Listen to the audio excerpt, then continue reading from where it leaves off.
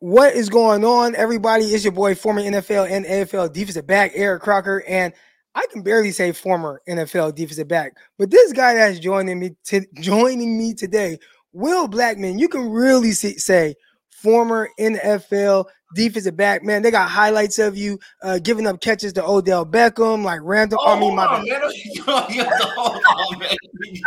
Listen, I ain't gonna let you just throw that in it. Pause. I'll just let you just. No, but on a serious note, man, shout out to my guy Will Blackman. Man, he's been real cool with me over the years and played 12 years in the NFL.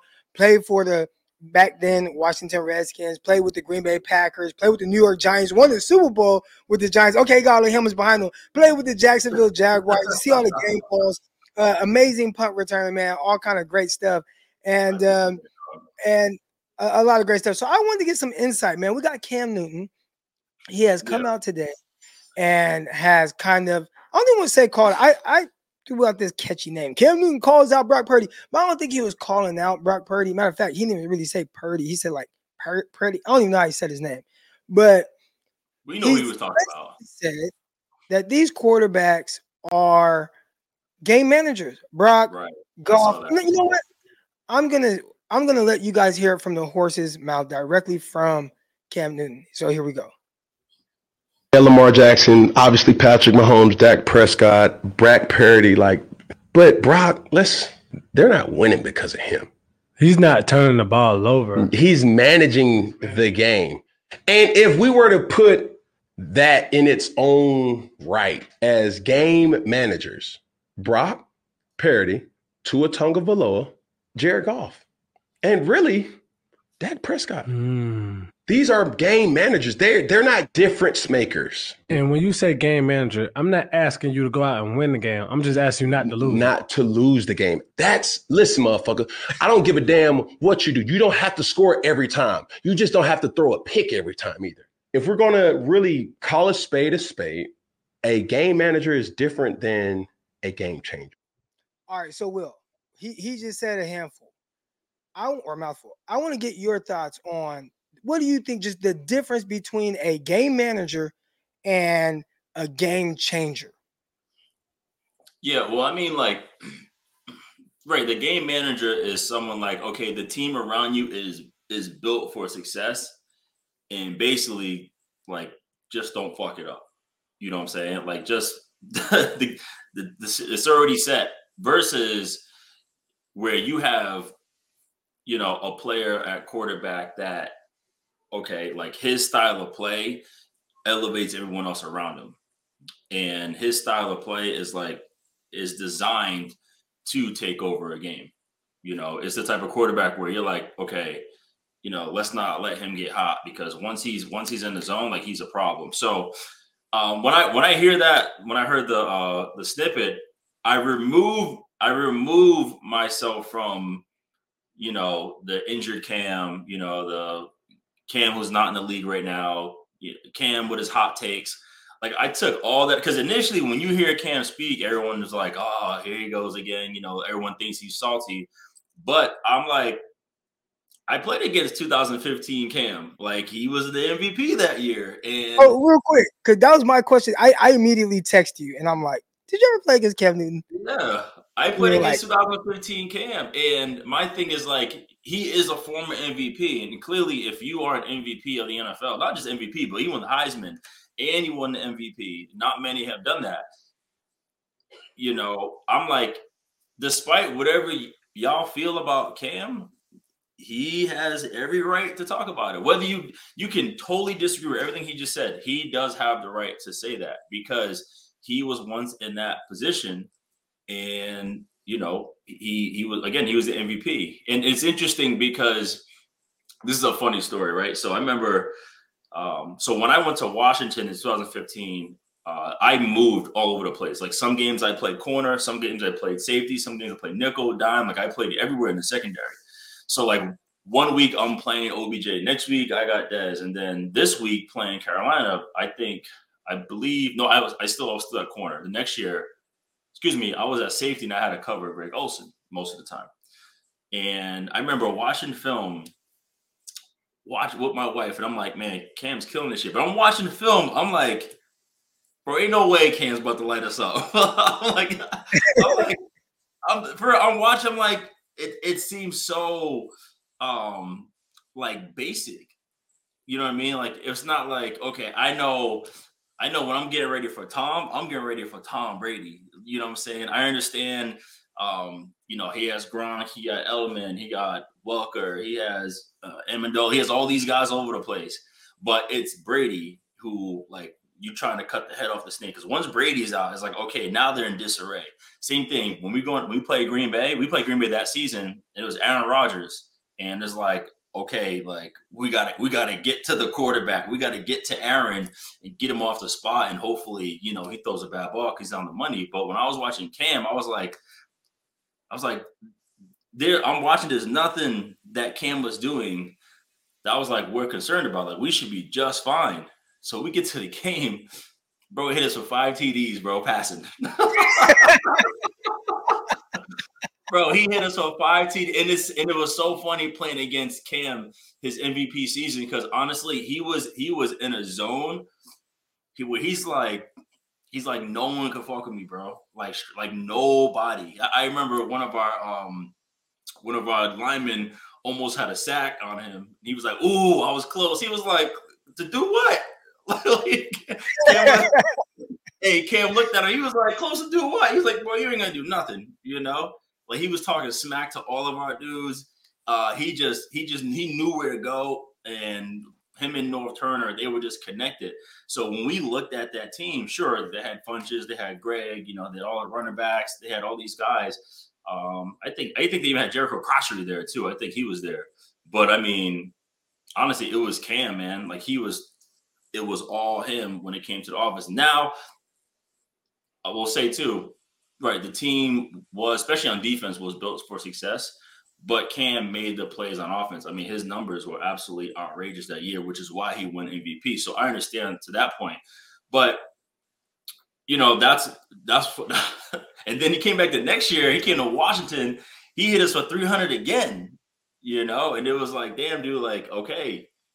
On film, you're like, man, it is not like, okay, Aaron Rodgers, again, I bring him up because I played with him and Favre, where he's just lighting you up. It's crazy passes, blah, blah, blah. But Cam was early. He got to his things. And I think Norv took a lot of what he did at Auburn and did that in Carolina. I got to triple check that, but which is a smart thing to do because he was good at it. So, right.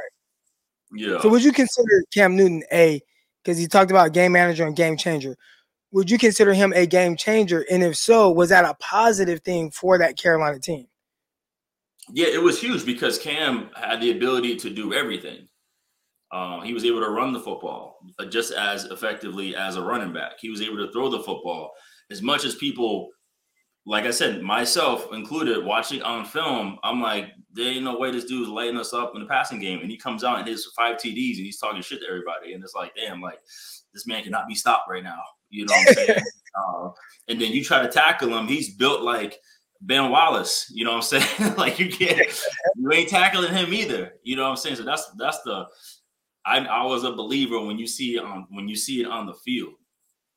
So when you listen to his comments and he's talking about game managers versus game changers, and he throws in Brock Purdy, and obviously, I mean, that sent the 49ers fan base into a tailspin. They're kind of going crazy right now on Twitter. They're going crazy on Instagram. And my thing was like, dang, like, we can't respect his opinion at all. Is it because we don't like the message or the messenger? And it almost sounded like they didn't like either one. They're saying that he's salty. I even saw a comment in here in the chat right now where somebody was like, oh, he's salty, which I don't think he's salty. Like, most players I know, and I think this is the part, like, people are. You know what, though? It goes back to where he's like, they ain't 32 quarterbacks better than me. Gotcha. Okay. He probably goes back to that comment. So that's why it would come across as salty when he's been saying that the past 2 years. Ain't 32 quarterbacks, whatever, 31 better than me, Gotcha. All right. So he threw in Brock Purdy in that mix and said, yeah, game manager. Right. What are your thoughts on game? Because you just talked about preparing for, quarterbacks. And I wanted to ask you, or just teams in general. You got the 49ers this Sunday. You're ready. You're in the film room. at what point do you get to Brock Purdy in the sense of your preparation? Do you start with Brock? Do you start with Kyle Shanahan? Do you start with Christian McCaffrey, Deebo Samuel? Like, where does it start? Like, your focal point on who you have to stop in the 49ers offense? Right. And quickly going back to Cam's MVP year, I mean, he was responsible for 45 touchdowns that year, 35 passing and 10 rushing. Right. Like I said, and he total game changer. But when you look at the 49ers, of course he can say Brock's a game manager. He's an easy target, still his story, undrafted. Last pick of the draft. And people are still getting used to him, but I look at the 49ers in totality. In the last 4 years, they went to 3 NFC championship games and a Super Bowl. So this team as a whole is built for success.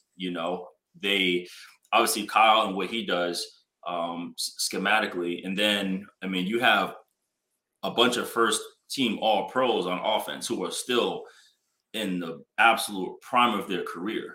You have arguably the greatest left tackle in the past 15, 20 years in Trent Williams. And then obviously all pro Deebo, you got all pro Kittle, you got all pro CMC. And so when you look at 49ers, obviously you look at, okay, what does Kyle like to do? And then you have the red dot guys. You look at, okay, what does Deebo like to do? What does he like to line up? What does Kittle like to do? What does George? And obviously Ayuk, he's been a huge playmaker for them too. What does CMC like to do, their running scheme? So you look at it as a whole, and then you try to find out, okay, yes, you respect Brock Purdy's playing awesome, but then you look at what does he have an issue with? It reminds me of when Cap was a quarterback, and they're a really good team, and it was like, okay, bro, don't play man. Okay, do not play man because Cap would kill you. Okay. 1, he will find the guy who's open, or 2, if all y'all backs were turned, he was taking off. So let's try to throw zone and try to mix it up a little bit, if you have the roster to try to throw it off. So you just try to find what Brock Purdy likes and try to take that away. And for him, early in the season, when I see with Brock, even last year, he likes to attack the seams. His timing is great. And in terms of where he likes to go, but then towards later, after he had that 3-game losing streak, I noticed okay, this dude he did something differently in terms of elevating his play, because now he's hitting the 15-yard comebacks, he's hitting the 12-yard out routes, he's hitting all these other routes where, yes, I can understand the game manager part because of how the team is, but I think that allows Brock to just, I guess, accept that. But in the lab, he's still improving as a player. And that's also mentally, he's getting very, very confident in terms of how it is, So I get it in terms of that. But when you look at my point, answer your question, when you look at the Niners, you're worried about the other guys before you get to Brock. If I'm game planning against 49ers. And I feel ain't a slight, is as you should. Look who's around. These are all, each guy has an argument to be the best player in their position. You know what I'm saying? In terms of the 3 I mentioned with Kittle, CMC, and Deebo. Gotcha. And I think that's I know I said a lot right there. Well, you did, but I got you. I'm with you right there. Ultimately, the 49ers are a well-oiled machine, and it's not Brock's fault that he doesn't have to go above and beyond to be. No, it's a hell of a situation for a team. Yeah, it's a great situation. It was, it's when I was in Washington with McVay, who is from Shanahan. It was we had Kirk Cousins, who, he is, and he's still like this, where he'll give you 4,000 yards, he'll give you 25 TDs, he'll give you 10 picks, and I'll take that every day of the week in terms of efficiency, But we also had, D-Jack. We had Pierre Garçon, we had Jameson Crowder, we had a nasty O-line with Bill Callahan, who I think is the best O-line coach I ever seen. And we were just, boom, lights out.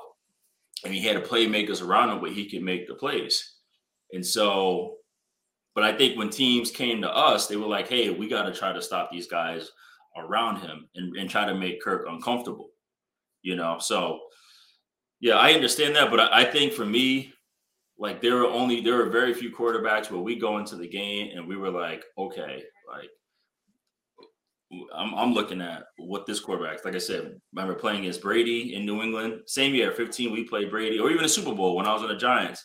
Brady, Brady, Brady. If we can hit every time the Giants beat Brady in the Super Bowl, both times they hit him. They got after him and they hit him. They hit him and hit him and hit him. And then that's the same thing. You know, you play against Aaron Rodgers, and it's like you just gotta be on it, bro. Because if if you're a little bit open, I remember that playoff game. Aaron and James Jones killed me because what happens is what they're taught in Green Bay, they're taught like, okay, because James Jones is not fast at all. I'm talking about Right. I'm waiting for James to get to his route and then I'm all over it. But they're taught if they're not open now, go. Like go. So I'm all over like a comeback, and all of a sudden James boom took off, and I'm like, oh my gosh, Aaron hit him, boom. And he's so in tune with everybody around. The same thing you look at like Peyton Manning. He's another one where it's his offense. Peyton Manning gets to the line. There's no motion, nobody motions, no one shifts, and he gets there.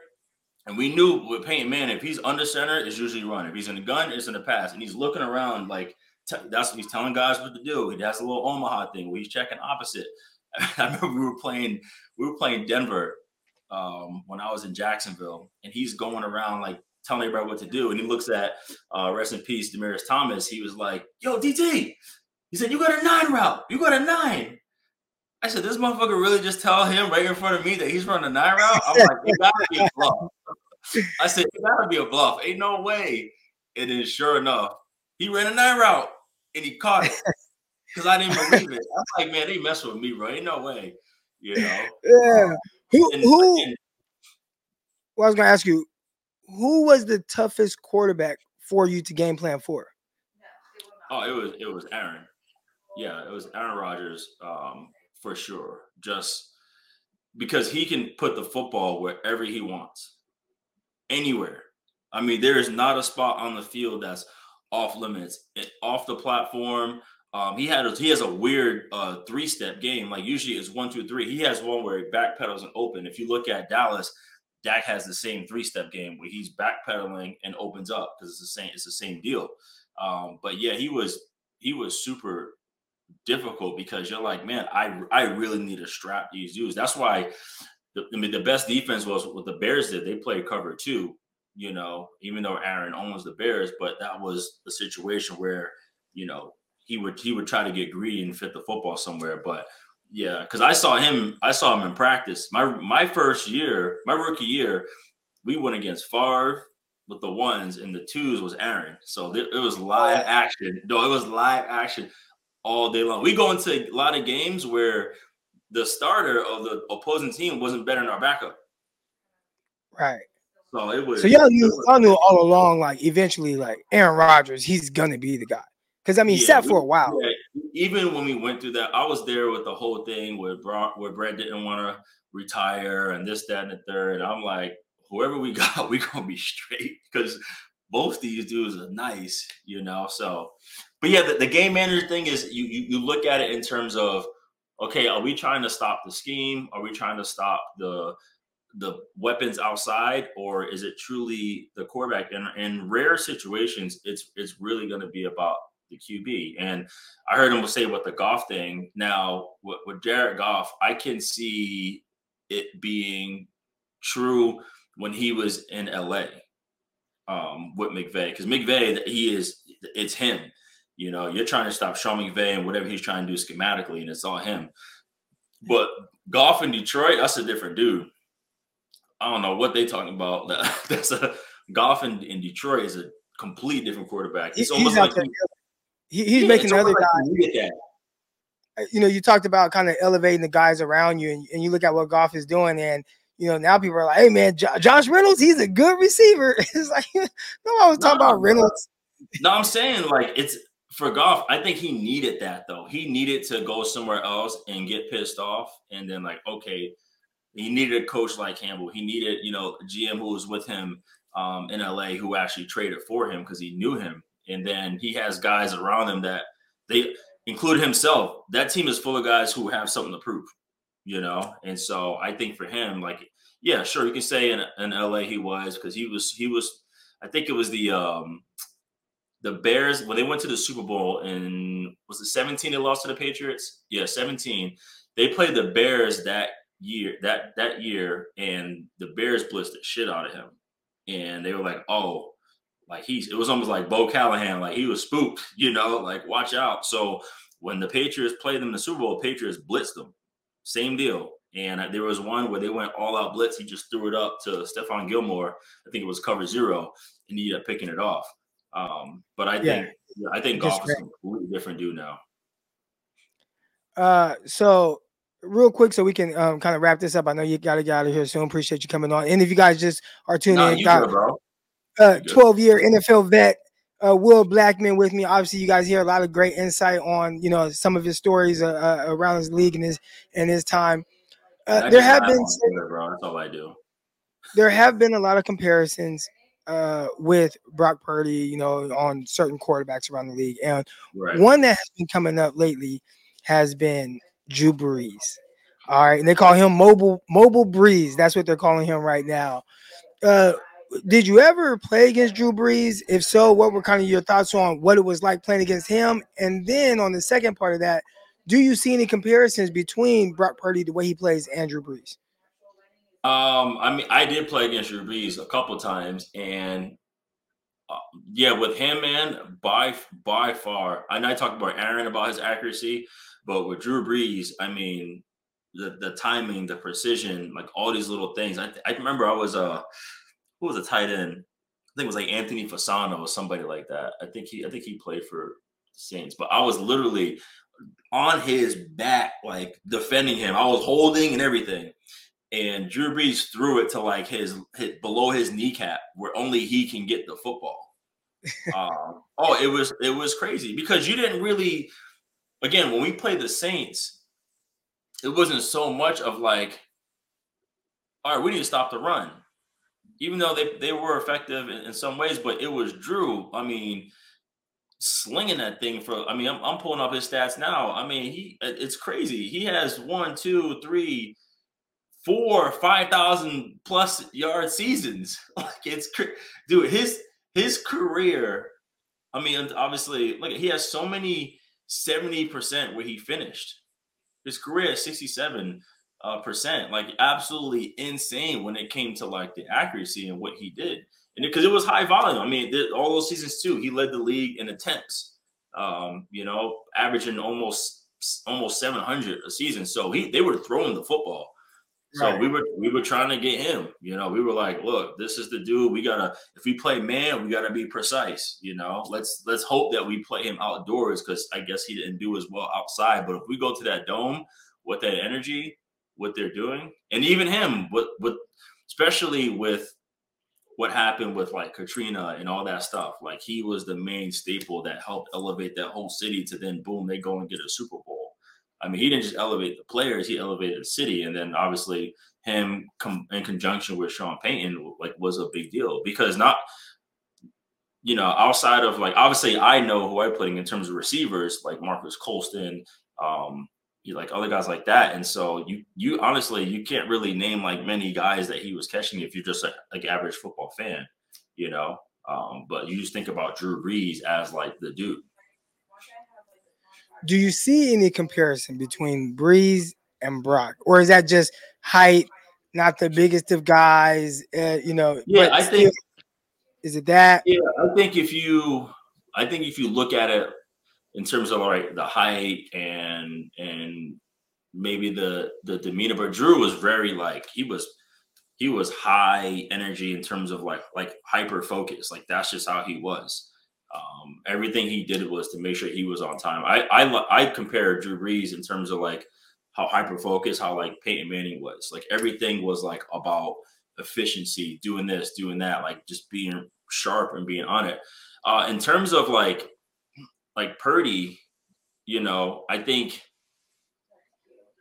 and this is not a bad comparison at all, because he was a good quarterback. I mean, I look at Romo, in terms of his demeanor, his style, just real laid back, real chill, and just having fun. Now Purdy is in a better situation because he has a guy who understands what it's like to get to the championship level in terms of Kyle Shanahan. So, but all those things come into play and matter. Dak's playing well, and people always. It's funny how people take away like Mike McCarthy's credentials. Like the dude is a championship winning coach. He's an offensive minded championship. I think he was in Kansas City with Marty Schottenheimer. He was like the quality control coach when Joe Montana got traded. Like he was there with that, and he goes to the Niners. Like he did all these things. Now, obviously, he's also known for taking Alex Smith over Aaron Rodgers, but eventually got Aaron Rodgers. But still, what he's doing, like, and I can speak not only because I was with Mike in Green Bay, but I was with Dallas this entire training camp on how he, Dak, and Shotty were in the lab, like really, really putting together a plan. And the same thing, you look at guys like how Sean Payton is helping out with Russ is doing. Yeah, Russ is not throwing gaudy numbers, but Russ is very, very efficient and not turning the ball over. And that's the one thing that he's helped with. So to have a coordinator in conjunction with a quarterback who is capable and ready to do things properly, like it's a benefit. It's the same thing of like if you're a receiver and if you ain't gonna do like who can get you the ball, like it's gonna be tough. It's gonna be tough unless you're someone like Larry Fitzgerald or D-Hop, where it don't matter who's throwing you the ball, like you're gonna go get it. Because I remember me in college when they asked me to move the receiver, I was like, absolutely not, and I gave it a try. And then having Matt Ryan as my quarterback, like he made life easy. I know the ball was gonna be on the money. I can only imagine how many receivers would not do well if they didn't have a quarterback. And then too, to add one thing about especially about Brock Purdy, is just his development alone. The dude started all 4 years in college. He has miles and was efficient all 4 years in college. You know what I'm saying? So it wasn't. I look at like he wasn't a dude that came in here like played his senior year and I was like, okay, he's struggling to make a team, and yeah, let's draft him like last pick and bring him in. Like the dude has a lot of body of work in college in a conference where they threw the damn ball every damn play, So I also look at that in consideration. Like, okay, like let's look at that stuff. Let's always look at production prior, and he has that. And so sure, we can say game manager. Playing quarterback in NFL is hard as fuck. Right. I don't care what you say. Like it's hard, But again, I look at that team, and they have been built as a championship caliber team the past 4 years, and they're just ready to rock. And it's hard to say, it's the team, because the argument could be he got hurt in the playoffs and they didn't have a quarterback, and so, it's, I like Brock Purdy, man. He's in the MVP conversation because he is playing well. I think he deserves to be in that conversation based on what he's doing, because he is making the plays. And again, if you just turn on, I advise everyone just turn on the tape.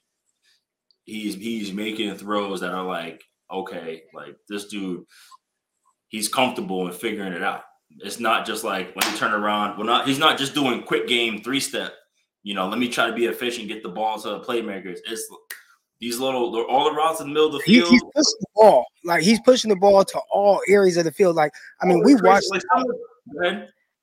a lot of Alex Smith, and nothing against Alex Smith. He's a legend for, being able to come back from that gruesome injury. But especially with the 49ers, like there was a lot of, let me get the ball in my hands real quick. Like here, Frank Gore, here's a dump off where, he did what he was comfortable. Like when we played them in the NFC Championship game, if he hit 2 bombs to Vernon Davis, that's the only reason they were in the game. He hit 2 bombs to Vernon Davis, but then Eli was cooking. He was cooking. It was boom. I mean, I think he got hit like 20 times that game, and I think he had 13. Victor Cruz had like 13 catches, and Eli was getting blasted and just cooking left and right.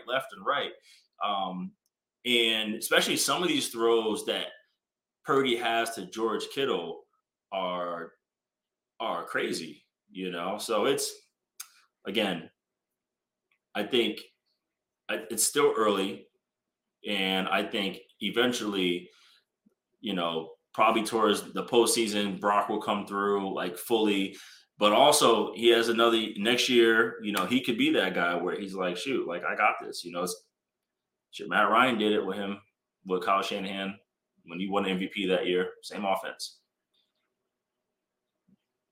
So we have a couple questions right here in the chat. Shout out to my guy Gammon, and I guess we'll start off with the easy ones, then kind of get to a little bit tougher one. All right. So the first one is, what are your jersey numbers importance? So I know you wore several numbers, 27 with the Green Bay Packers, were those numbers that were just given to you, and you're like, okay, I'm just gonna wear it. You rocked the hell out that 41 in Washington, but I guess maybe you can even go back to college, Boston College, where you were wearing number 1. I believe you had the nasty Revolution helmet and face mask. But that helmet was so disgusting, bro. Yeah, so numbers were big because, like, I grew up a big football fan. So my favorite player of all time was Barry Sanders. So, you know, I tried to get 20 when I could, but usually everyone took that number. But I like 20. I got 27 when I was about 11 years old because my birthday is October 27th. And I was also a big Eddie George fan at the time. So I got Eddie George. I got 27. I just kept that number in Pop Warner. I wore that number in high school. And then when I got to college, at the time, like, number 1 was like the dude. If you can get number 1, like, you're the guy. And I was our top recruit that year. So number 1 was big for me. And then this is funny. When I went to Green Bay, when I got drafted by Green Bay, they said, what number you want? They're like, you can get 21, 24, 27. I was like, damn, that's the pick of the litter right there. I was like, those 3 numbers? And we just signed Charles Woodson. And I'm like, damn, if I get 24, he might try to punk me for 24. So I'm not even gonna take 24. I was like, you know what? Let me get my high school number, 27. So I get 27. I get to my locker. I look next to me. He got 21. I was like, yeah. I was like, damn, I could have got 24 because I thought that number was dope. Yeah, so, yeah, it's a big deal. You know, when I went to New York, I signed late, so I had nothing. I had a 31 year and 36. I looked heavy. And then when I signed with Washington, the whole secondary was like full of swag. So like I knew it was nothing. And every number on the Washington Commanders is retired. They retired everything. So 41 is what they had. Yeah. So, yep. All right, here we go. So next question. I had me on mute because my daughter was screaming from upstairs. All right, here we go. Next question from Gammon. He says, what are your thoughts on the current evolution of football helmets from when you played compared to what you see today? Yeah, so the hard thing is, and you and I wore the same helmet. Like we both were more of a shut. Yeah, the shut with the Dion, bar, whatever you want to call it, Dickerson, whatever you want to call it. My thing is, at the end of the day, I don't care what helmet you got on. You get hit hard enough, you're gonna get a concussion. And because what happens is when you get hit, the brain shakes. It shakes. And my whole thing is like these helmets are getting bigger, which is not, you're gonna be more prone to have more head-to-head hits. You know what I'm saying? So it's, I don't know, man. I just remember growing up, like teaching tackling at the grassroots youth level was massive. Now, guys, they do the heads up online program and they just get certified through this online thing. You just got to get the questions right. But we weren't allowed to actually like do anything until we were properly taught how to tackle. Keep your head out of it, you know, drive for 5, hit the sled. I don't remember last time I seen a Pop Warner kid hit the sled. Like the sled was everything for us, and that taught us how to tackle. So I always knew how to tackle as a kid, and even like my father, the first thing he taught me to do was like how to protect myself. He taught me how to get hit before he taught me how to hit. I never had a major concussion until my last year in the league. I got smoked. Actually, I hit Larry Fitzgerald. I made the perfect tackle on Larry Fitzgerald. he just ducked his head, and I think I got hit right here when he ducked his head, and I was out cold. But other than that, I never really had like a major concussion because I just knew how to tackle properly. Now I was on defense, so maybe it's a little different when it comes to that. I know it is. I mean, it's so frustrating for me when I'm watching football and I see a guy like, you just talked about Larry Fitzgerald kind of duck his head. And when I'm watching a defensive back or whatever, kind of, he has to commit. First of all, this stuff happens at warp speed. Right. I don't even think people realize how fast it's happening, especially at the NFL level, because timing and precision is like so great at that level. Like college, you might have a little bit more time to kind of prepare for something, but NFL, everything is really kind of bang, bang. Until you're like maybe a super veteran like Will was, and the game might slow down a little bit more for you. All right, but yeah, so I was early. I know how to get there early. To your point, yeah, right. So the tough thing is, a guy, you might be going in to hit a guy, and you commit kind of to this target area, and then if he drops his head or drops his body or goes down, and then all of a sudden his midsection or what you were aiming for was his midsection. Now all of a sudden it's a helmet. It's like, well, you're getting flagged and thrown out for that now, and I think that's kind of ridiculous. No, I think it's like, what's the intent? Like you could see when the intent is to hurt someone, as opposed to I'm just trying to get this guy down, or I'm trying to just go in for a hit, but not like take his head off. No, like, it's hard. But it's funny because their excuse is like, well, here's the rule, so now you got to be athletic enough to adjust. So now. Guys are taking out knees.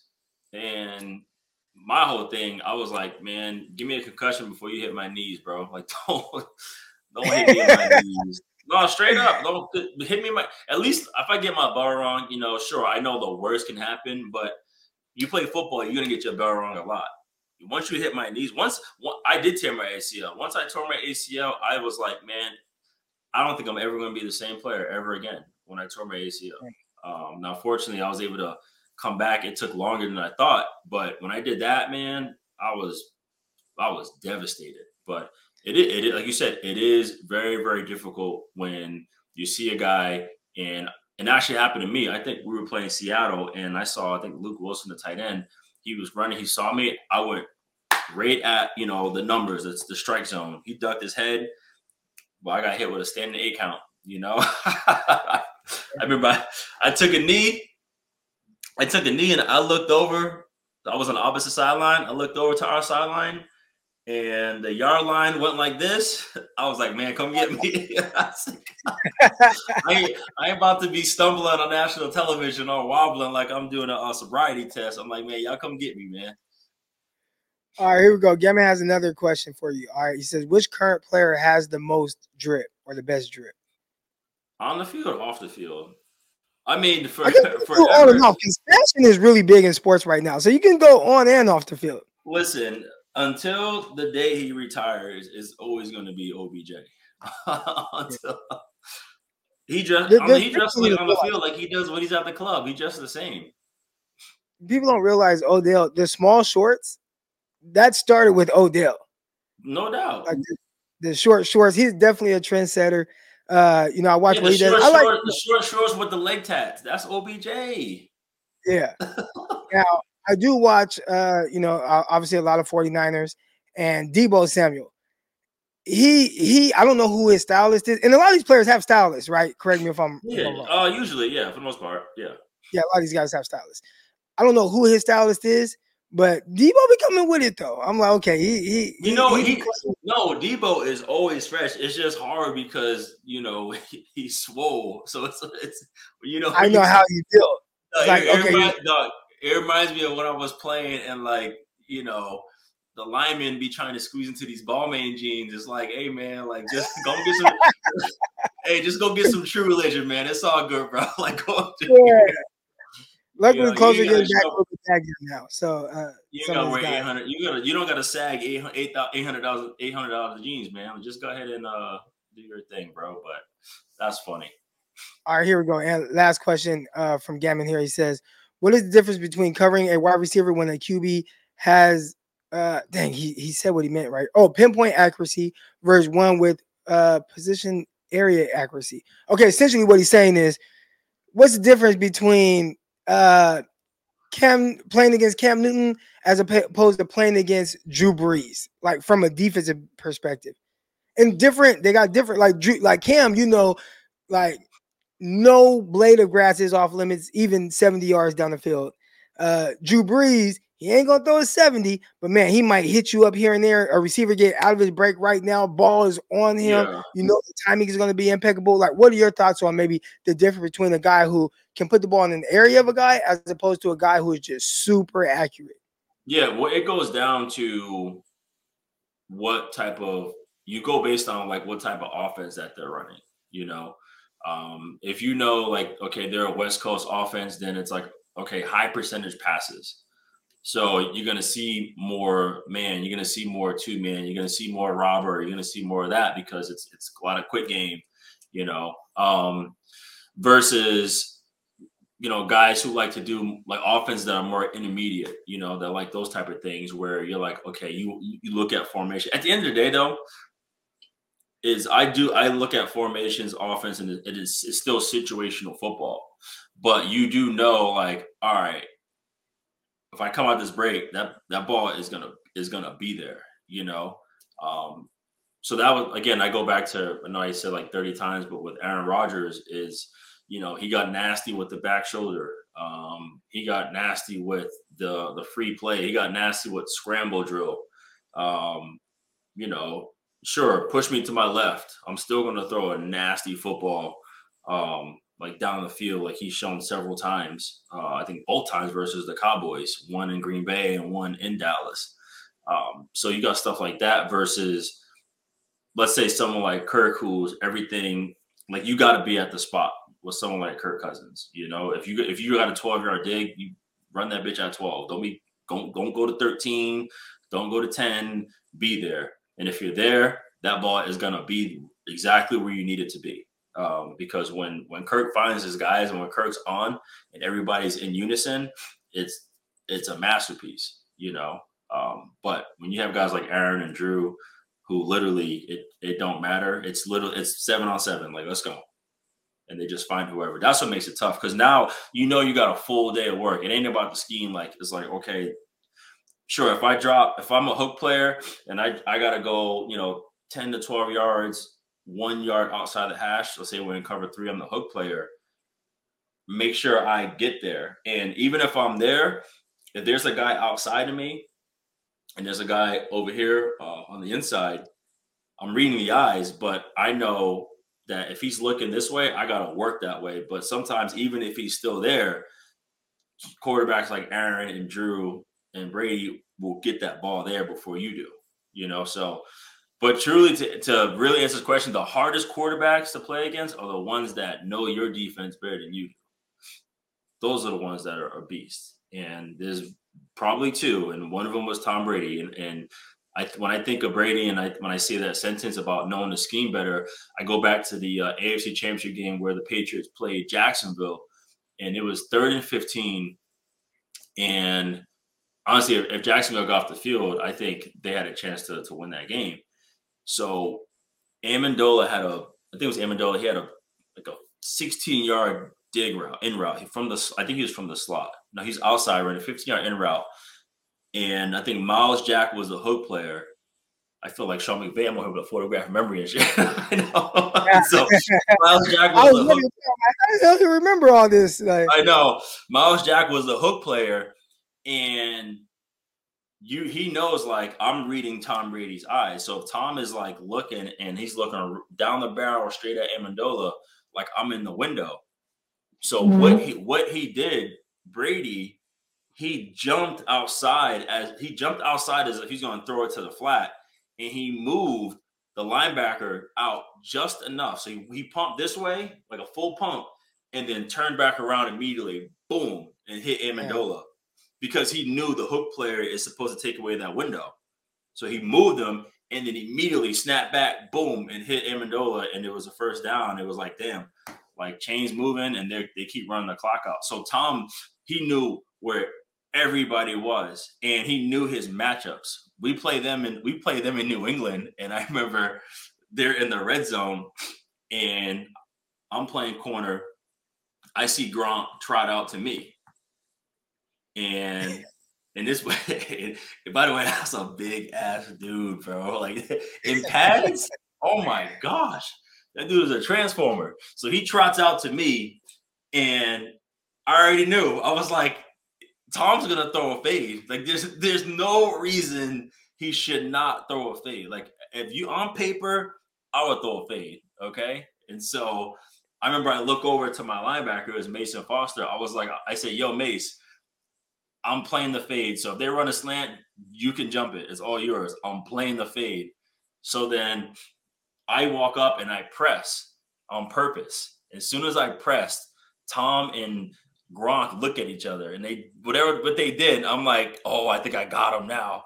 And so ran the snap. I bailed out of there, and sure enough, Brady threw a fade, and I went to go get it, and Gronk pushed me out of bounds. But I was like, I knew they were coming this way. Like I just knew it, you know. So he knows where everybody is to my point, you know. So it was fun playing against those guys like that.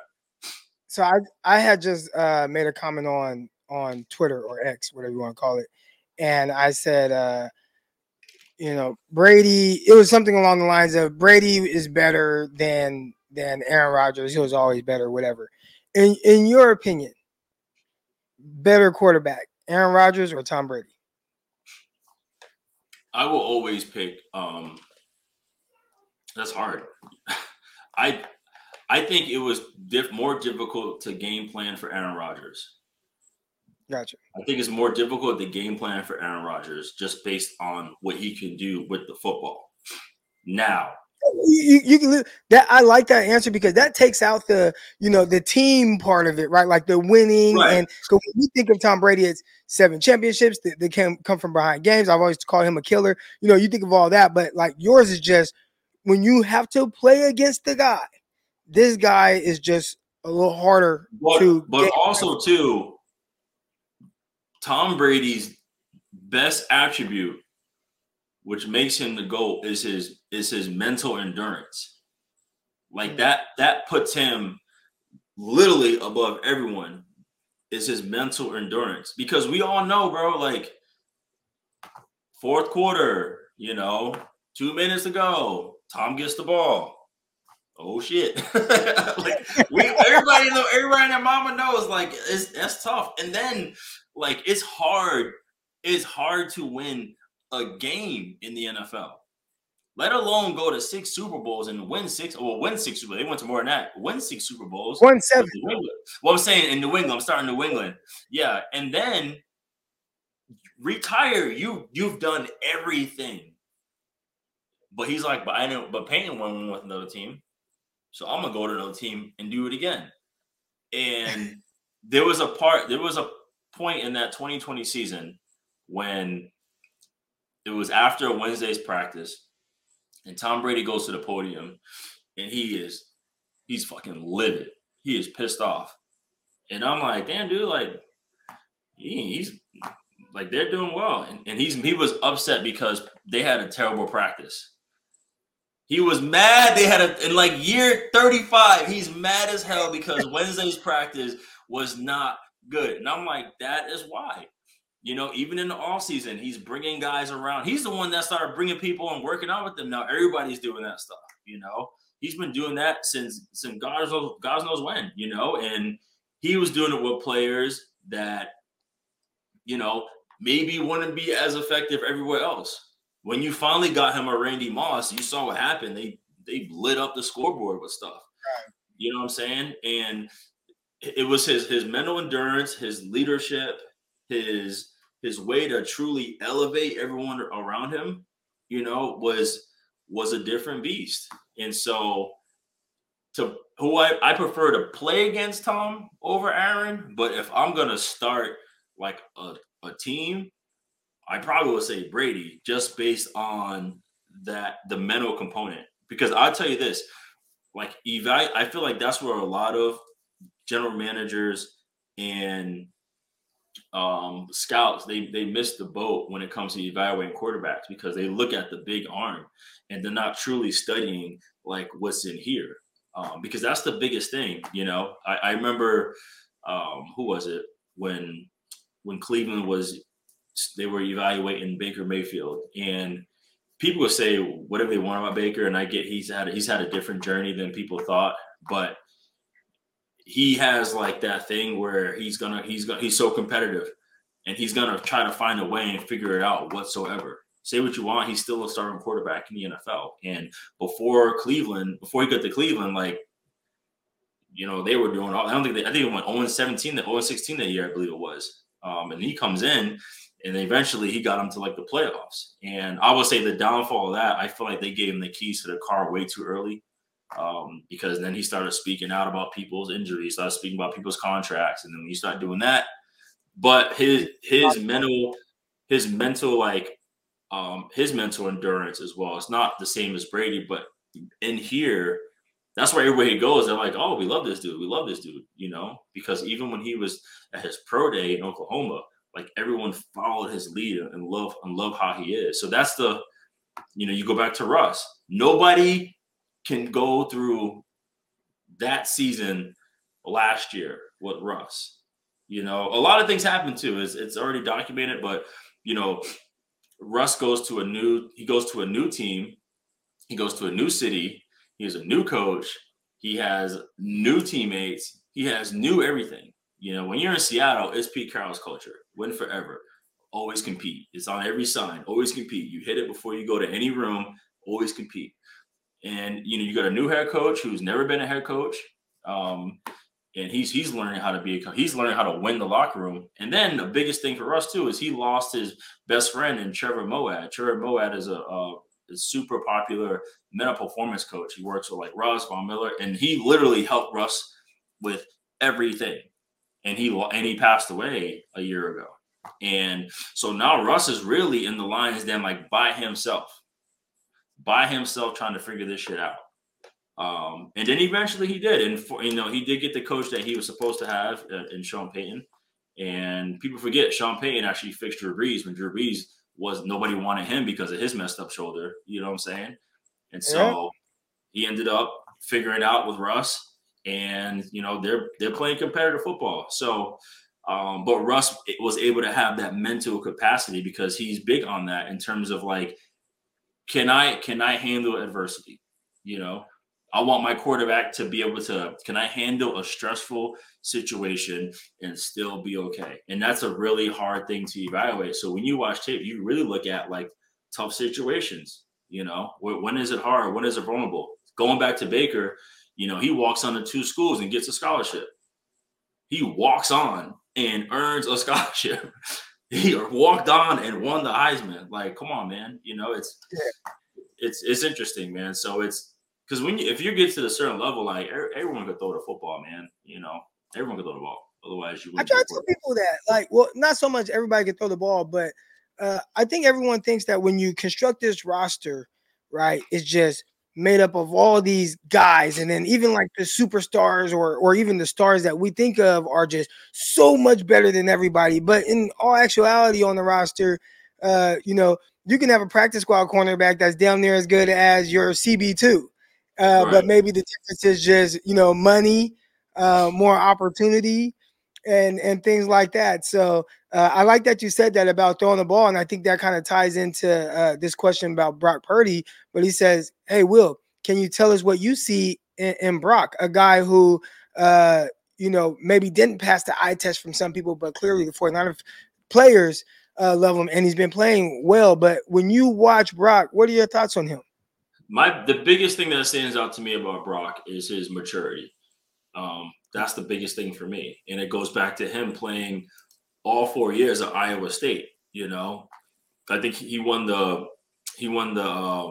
things the Ed Doherty Award, which is the Heisman for Arizona high school football. You know, he's the best player in the whole state when he was in high school. And so it just shows that he is just consistent in terms of his maturity. So for him to be in that position, here was the cool thing when Brock Purdy took over last year. The biggest thing that I saw was that the all pros on the team stepped up. They were like, okay, we got a new quarterback. We need to raise our shit. We need to, like, let's go. And George Kittle was the first one to be vocal about it. Like, we need to go. We need to be at our best so this guy can be at his best. And because that happened, because they already have a culture. Here's what's hard. The hardest thing with a team is like when you're a head coach, you have to manage egos, not just in the football field, well, the players, but other coaches, scouts, everyone else, executives. Like there's tons of egos in that building. So how do you create a culture where no matter who, no matter what, we're still playing because we all believe in the same message that's in the building? It starts up top, it starts with the president, it starts with the GM, it starts with the head coach to create that culture. Because if you look at 49ers, it's all a bunch of bad dudes that aren't afraid to punch you in the mouth. You know what I'm saying? And if anything goes wrong in that organization in terms of culture-wise, that place is going to fall apart. But it's not, because they have a good system, so that when Brock Purdy took over to be the quarterback, everybody truly rallied around him. And I think that gave Brock much more confidence to play like he is now, because he's like, all right, now the playbook's open. Now the playbook's open. Now I can do all these things and play well. And I say that because I think I've been on I think I had one losing season in my career in the NFL. When I was in Jacksonville, we finished 4-12.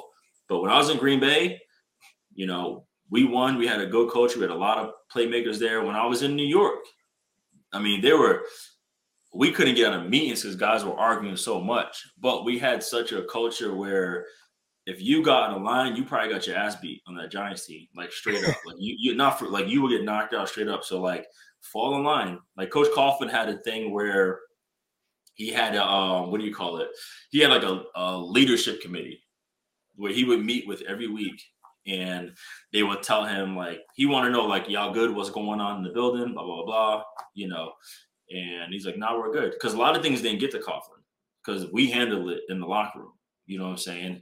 And I feel like that's how San Fran has their culture, which allows Brock Purdy to be there and be confident. It's a hell of a situation to be in. I don't understand why, people want him to I don't know, go through something, whatever it is. It's like, man, like he's playing his tail off. He's right, like I said, rightfully so in the MVP. And the biggest thing going back is his maturity. Like, how can I still be in a situation?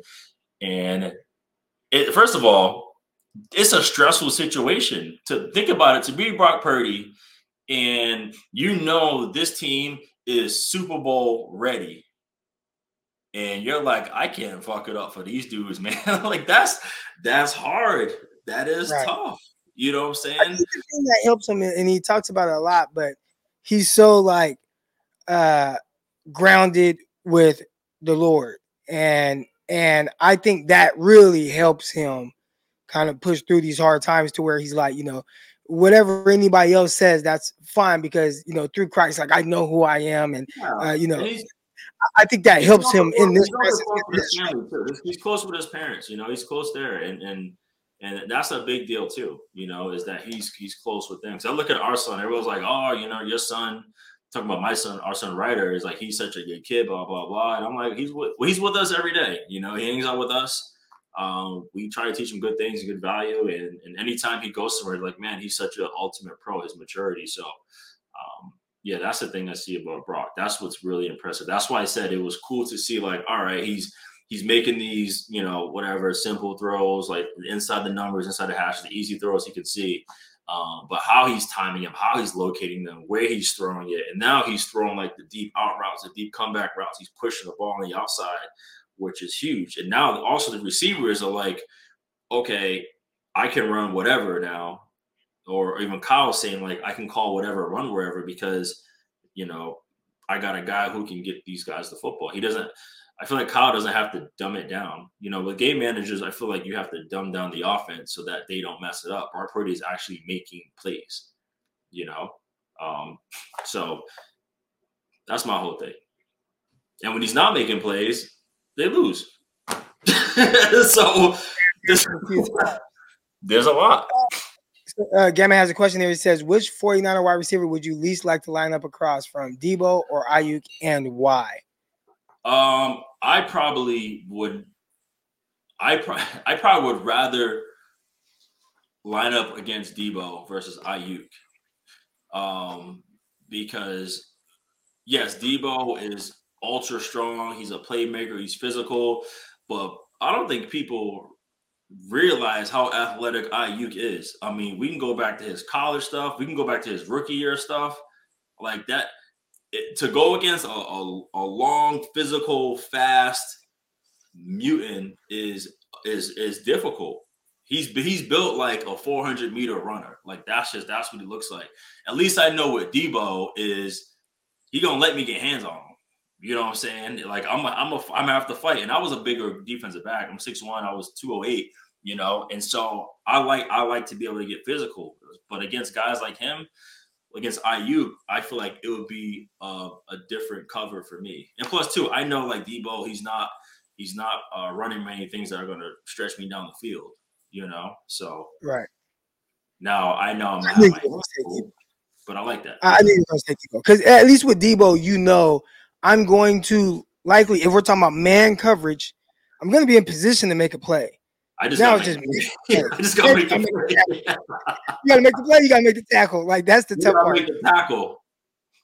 With a Yeah. guy like Brandon Ayuk, who I think he does a really good job with, you know, route manipulation, like setting his routes up, you know, understanding leverage, turning guys around. I saw a lot of that at Arizona State in this film because there were a lot of people like, oh man, he's coming out a little raw with his route running. I'm like, raw with his route running? Like, what film are y'all watching? I'm watching him work guys' blind spots, turn them around, make them speed turn. You know, he's getting guys at the line of scrimmage. He understands pace with his route running. I'm like, nah, it's all there. Guys twitched up. You know, he had young Jaden Daniels playing quarterback, and they didn't have a good offensive line. I think that led to more of his. I don't even want to say ups and downs because he was like a 1,200-yard receiver, but I think he wasn't as well known because junior college transfer from a JUCO in California. Right. Played 2 years. The first year was all N'Keal Harry. Second year is him, but it's like, man, I got this young, like freshman quarterback and that bad O-line. He still put up numbers, but he kind of burst onto the scene late. And I think that was more the issue. And still went first round. Still went first round. That ain't no slouch. But yeah, I think go ahead, sorry. I was gonna say I think the people that are kind of like they have to try to figure out, well, why is he going so late? Oh, it got to be a little raw with his route running. I'm like, I ain't seen no issues with his route running. Yeah, guys, like that's fucking hard, man. Like that's why you see me like when I talk football, whether I'm on TV or social media, I give so much grace because it is not easy. You know, one thing you'll never see me do is like, man, this guy's terrible. This guy sucks. This guy can't do this. Because I understand like what they're thinking. Like I always give grace because like it is challenging because you don't know what's asked of them. One, you know their capabilities, and plus two, the guys are always learning. You know, we're in a game now, this day and age, where we want you to get out there now and produce. Where back then, like you had to wait. You know, you sat behind an OG and you had to wait. And eventually, if you were good enough, then yeah, they put you out there. But now guys need to be ready now. So, I mean, this is an interesting comparison, but when I think of like somebody like that was athletic and who could run, when I was in Jacksonville, you know, before he got in trouble, I had to go against Justin Blackman a lot, and he was one of those dudes. He was one of those dudes that was just absolutely like athletic, man. And if he was super strong. He was only like 6'1", and just can do everything, you know, just. So I see that athleticism when it comes to that. But me, I'd rather go against Debo. I feel like people don't realize just how good Justin Blackman was. And it's unfortunate he ended up being out of the league for the reasons he did. But, man, that was a talented dude coming out of Oklahoma State. He was damn near a clone of Des Bryant. Then he got to the league, and he did well, but it was just kind of hit and miss because of the off the field. Yeah, he was battling some demons, and he's such a good dude, man. And I know it was cool because like I heard about him, and so when I got there, we had 2 Blackmans on the team, so it was fun. It was cool. He was such a good dude. He just dealt with some stuff, which is unfortunate. All right, well, I'm not going to take up any more of your time, man. I appreciate you coming on. You're good. I told my wife, I'm like, man, y'all take him to practice. I'm a hook up, you know, and give my dog some time and let's do this because we always text here and there like when we got questions. But yeah, I'm glad to chat with you on this thing finally. Yeah, so a lot of good questions in the chat. Appreciate everybody for tuning in right now. Appreciate Will again, 12-year NFL veteran, defensive back, man. You see all the I Hennings got a behind lot him. in here. As you know, I got a lot in here, bro. Oh, no. This won't be that. As a matter of fact, I have a channel. I'm going to be using you because I have a channel I've created. I just have not posted anything to it yet. But it's going to be or it is. It's called Crocker's Corner, but it's a wide receiver defensive back page only. And I just want to post like just clips, like just plays and kind of break it down. Like, what did this DB do well? Like, what did he not? What did the receiver do Did you well? already create the Talk page about yet? prospects. Huh? Did you already create the page yet? Yeah, I have it created and everything. I just have never posted anything to it. Okay. I was going to say, you can take over mine. Yeah, I have it, but I haven't posted anything to it yet. So I'm excited. And that's something where I would love to get, like, I want to interview, past players, current players, like wide receivers, defensive backs, because I still feel like, especially DB, it's still the most like misunderstood position. And I don't think like we can't even put out enough information on what it's like to play the position, how difficult it is.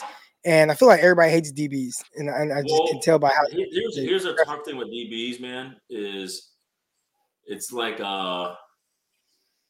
aren't many good DB coaches, especially at the younger level, the grassroots level. I feel like too many of these coaches are, and obviously we'll say this another time. Too many coaches are just finding a best athlete, and they're like, man, just press bail. Like just go be an athlete. And actually, I'm a victim of that. When I went to BC, I had a coach my freshman year who, he was on me about being a student, and he left. And then my next 3 years, I kind of got away with whatever I wanted. I mean, I was cover two corner picking up backside posts. I was out there wilding, bro.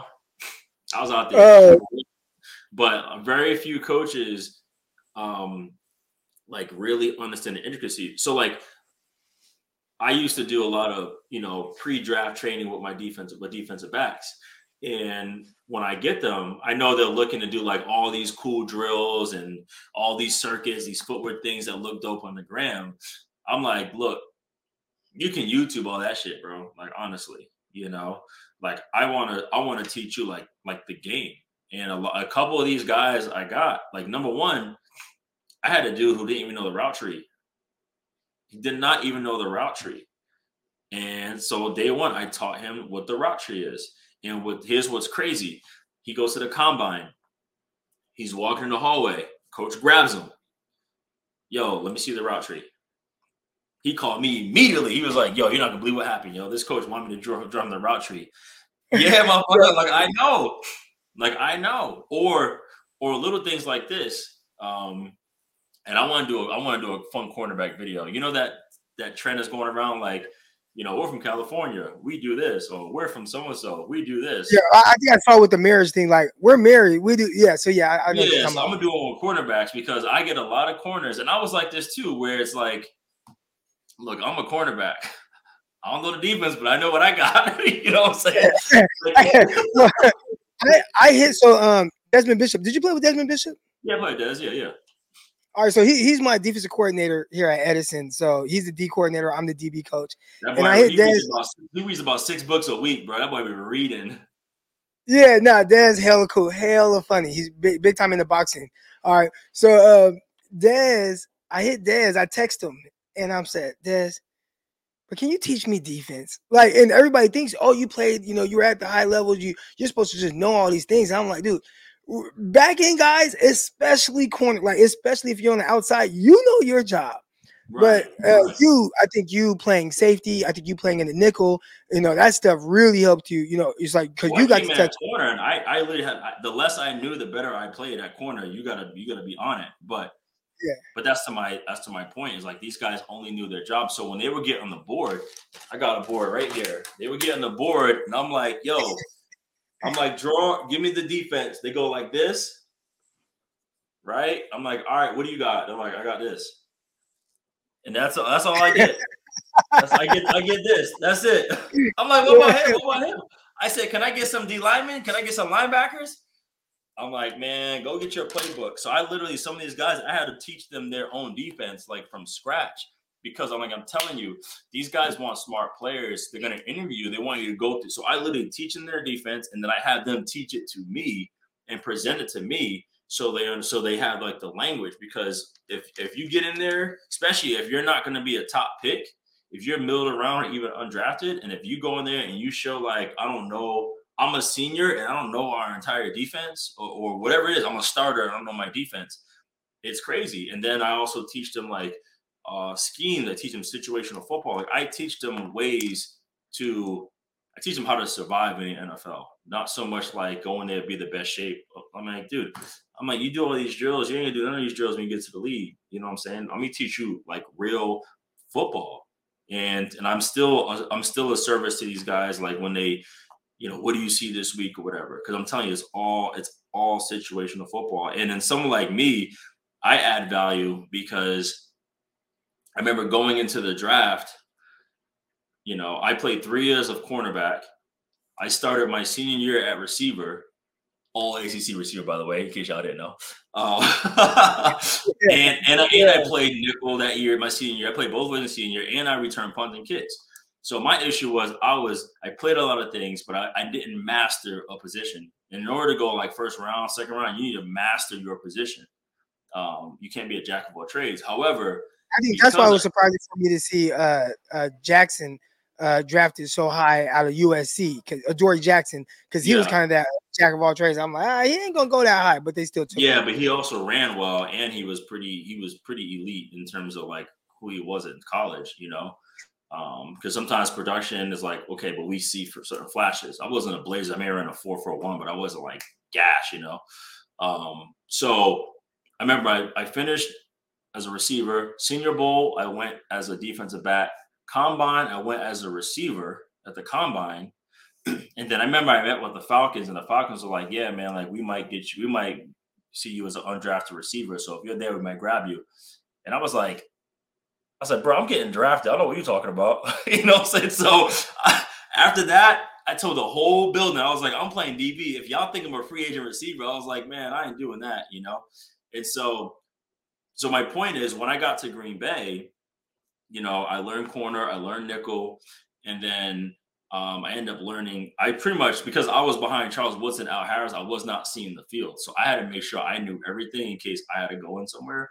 And then eventually, the reason why I was able to play another 6 years is because I took up like 4 roster spots, because I can start at corner, I can start at nickel, I can start at dime, I can start at safety, I can start at punt returner, and I was a specialist, and so I was able to, I knew, because I knew what everyone had to do.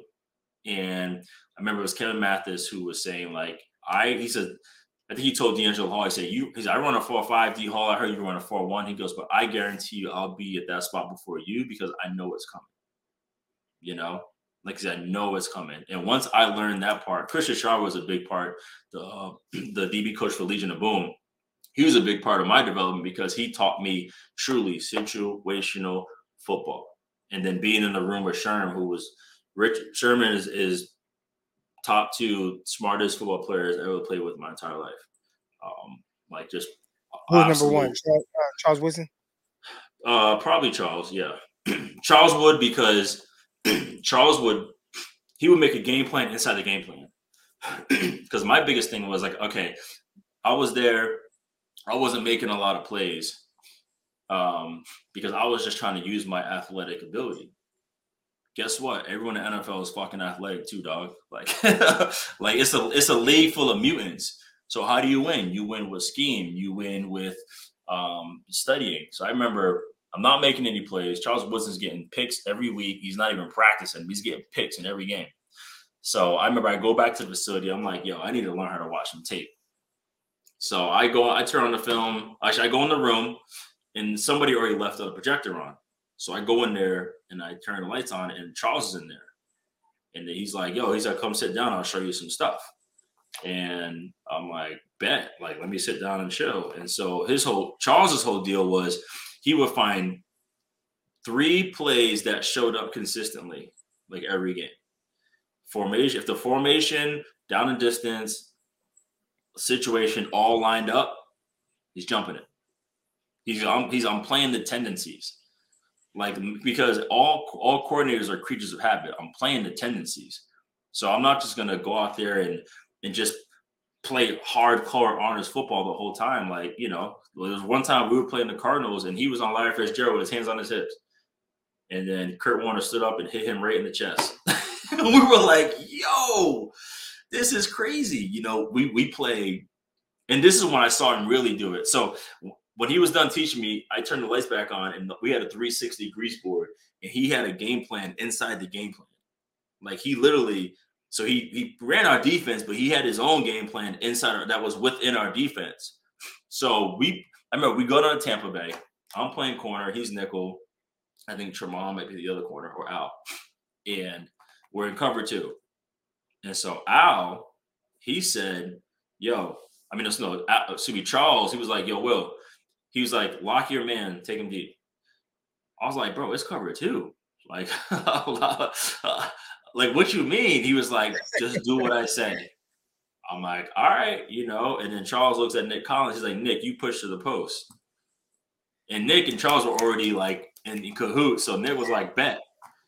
So Nick had a great year that year. Nick was unbelievable. He was best safety I played with. And so I'm like, all right, man. Like, if we go down, it is what it is. So play snap, boom. I do my whole little press thing and take the receiver deep. And all of a sudden I hear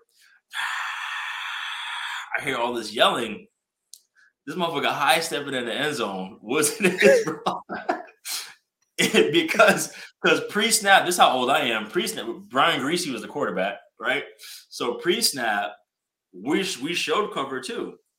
And so if I give any ground, if they run an out route, they're gonna throw it. So I left. And so the out route's wide open. Charles is playing deep and he immediately jumps the out route, picks it off for pick 6. But wow. he knew that was coming. That's my point. He knew it was coming.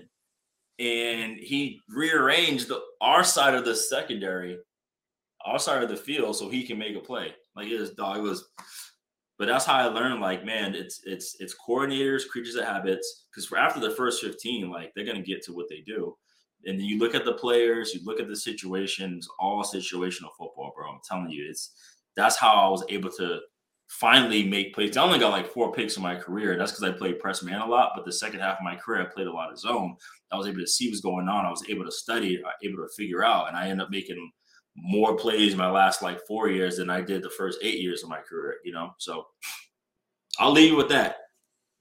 All right, we got Doug Unfunny in the chat says Brian Greasy now 49ers quarterback coach. Yeah, I'm a secret OG, bro. I'm about to be 40. By the way, Doug is my favorite cartoon. Is it really? I love Doug. That's one of them, at least. My guy Mark says, Crock, I live in Stockton. Let me know if you want some Filipino food. Hell yeah, man. You got some lumpia? My wife said, I love it. My wife came in out of nowhere like, I love some Filipino food. Man, hey, you. Pancet? There's a fire spot in Oakland I went to get some Filipino food. I forget where it was. I got some crazy adobo when I was there. All right, here we go. Got another one here. Kyle says Christmas gift for whoever gets on DK's head. Do you have any stories on getting into an opponent's head? I know me personally, I actually was kind of like a little dirty. Like I just watched my wife said shit talker. Like, I was talking all day on the field, and I just watched Fred Warner push DK from behind. Like DK tackled him. He got up. Fred got from behind, bro. That was not to me, it was it's so Fred Warner because he's an agitator. Like I just see little things he does. I saw him one time tackle somebody and then he like army crawl slid all over the guy. Oh yeah, Fred Warner's like he's on one during the game. Do you have any? I'm a big fan of Fred Warner, but that was OD. Do you have any stories on trying to get in guys' heads, or were you just like, I'm just so focused on my job? Yeah, I wasn't really I thought it was fun when guys like talk shit, you know, like it was because I grew up, man, where like you got made fun of all the time. Like everybody just cracked jokes on everybody. So that's why for me, like on social media, I laugh all the time, make fun of so many things. People make fun of me, like it's cool. Same thing in the locker room, we all snap at each other. So on the field, it was, you know, it was always competitive. And so I didn't really trip. But it's funny, but there were two, not from me, but there were two kind of like I'll do things like this. Like as a punt returner, I talk trash a little bit, you know. Like before we line up, I'm like, yo, let him go. Don't even block him. Like I got him. You know, like little things like that. Oh, this is my wife here. Or go ahead. You can answer that. You can answer that. I can get to another question. My she took our son to practice, but yeah, I didn't really say much, honestly. I just laughed a lot though. Like I laughed a lot in games. You know, sometimes even at my own teammates. I remember I was in New York. We played the Packers and Devin Thomas. Remember him, receiver? Yeah. So we're running down a kickoff, and he was like, "Man, you see that dude 22?" I'm like, "Yeah." He's like, "I'm about to lay his ass out." And I was like, 22? This is about a kickoff. He's like, "Yeah." I was like, "I'll let you know right now. That's my boy P. Lee." I'm like, "He's super strong. He may look like it, but he's Jamaican." I said, "My dog is strong." He's like, "I don't even care." I was like, "All right." And DT was yoked up, you know? Yeah. And so we run down at kickoff, and I see my dog get suplexed, and in mid stride, I am weak, bro. I am weak. I ended up making the tackle, but I was weak. I didn't say much, but there were two types of trash talks that like really threw me off. First of all, Fitzgerald was the worst in terms of trash talking. Fitzgerald talk trash? But it's not really trash talking. It's almost Andrew Luckish. You know, like he'll hit me for like a 10-yard comeback first down. Like, "Hey man, how's your dad doing, man? He's good. How's he doing, man? He's good. How's your wife? Everybody cool?" I'm like, yeah, whatever. Boom. So you figure, was that the PIP? Like, did they put screws in it? You know, I'm like, all right, now get the fuck out of here, bro. Like, no way. Like he's asking how you're doing, like almost like like disarming you when he's talking. You know what I'm saying? Yeah. Like, but I tell you what, you know who lit me up and it caught me off guard because he is a cool ass dude. So we're playing the Niners in London when I'm in Jacksonville. We get bombarded, right? And I'm traveling, and I remember, I'll tell you right now, the receiver ran out and up, and I strapped it out and up. But they call illegal contact because he ran into me. Yeah. And he was like, "Yeah, trash ass, whole ass nigga, bitch ass motherfucker, you can't do this, whole ass nigga." Bro, it's Anquan Bolden. Anquan. Oh, so my guy Lavelle Hawkins. Do you know who Lavelle is? Yeah, so my guy Cal played with Tennessee Titans for some years. Yeah. So Hawk and I coach with him at Edison too. We're all over there at Edison. But Hawk was telling me about his time with the 49ers and Anquan Bolden is there. And he's like, "Crocky, trash. Like he could not run routes, stinky, like just did not, like it just did not look good. Like however you think a receiver is supposed to look, he's like, he ain't look like none of that. But somehow, some way, in the games, he would just get open enough and he caught everything. Bro, but it was just funny in the test. Gamer, so you telling me like he ran that out and up, and it's just like that don't even sound like it's really in his wheelhouse, but just no, dude, it was like he was wearing Timberlands. That's why I was like, bro, I'm like, oh, I'm all over it. But he was towards the end of his career too. He put on weight, whatever. He was kind of over it. But I remember he destroyed me like verbally, and I'm like, yo, aren't you playing man in the air? Like, what are you doing, bro? You know what I mean? I'm like, you a good guy. What happened? You know, but he from Florida, you know what I'm saying? Those Florida boys, they know how to pop shit, man. So that one caught me off guard. But other than that, man, like none of that, no trash talking, like ever bothers me. And plus, too, like that's why it was funny to play against like OBJ and AB, because they both were just silent workers. You know, obviously the AB of recent is different, but if you didn't say nothing to OBJ, he didn't say nothing to you. You didn't say nothing to AB, he didn't say nothing to you. Like they were just work. And once you start talking, then for sure. But I'm like, if it's gonna be a clean, quiet game, I'm cool with that, But I kind of go off based on the opponent because I'm like talking and getting ahead. Like this is gonna take me off what I'm trying to do. You know what I'm saying? Did you And play with Josh Norman? I played with Josh Norman. Yeah. Was he a talker on the field? Because he definitely was after. We hear the press conferences. He talk about taking Des Bryant to the back cave and all that. Yeah, I mean, Josh, he talked a lot like pre and post, but when I was there as a safety, he was at corner. He didn't really say much. It was fun. There was one game, right?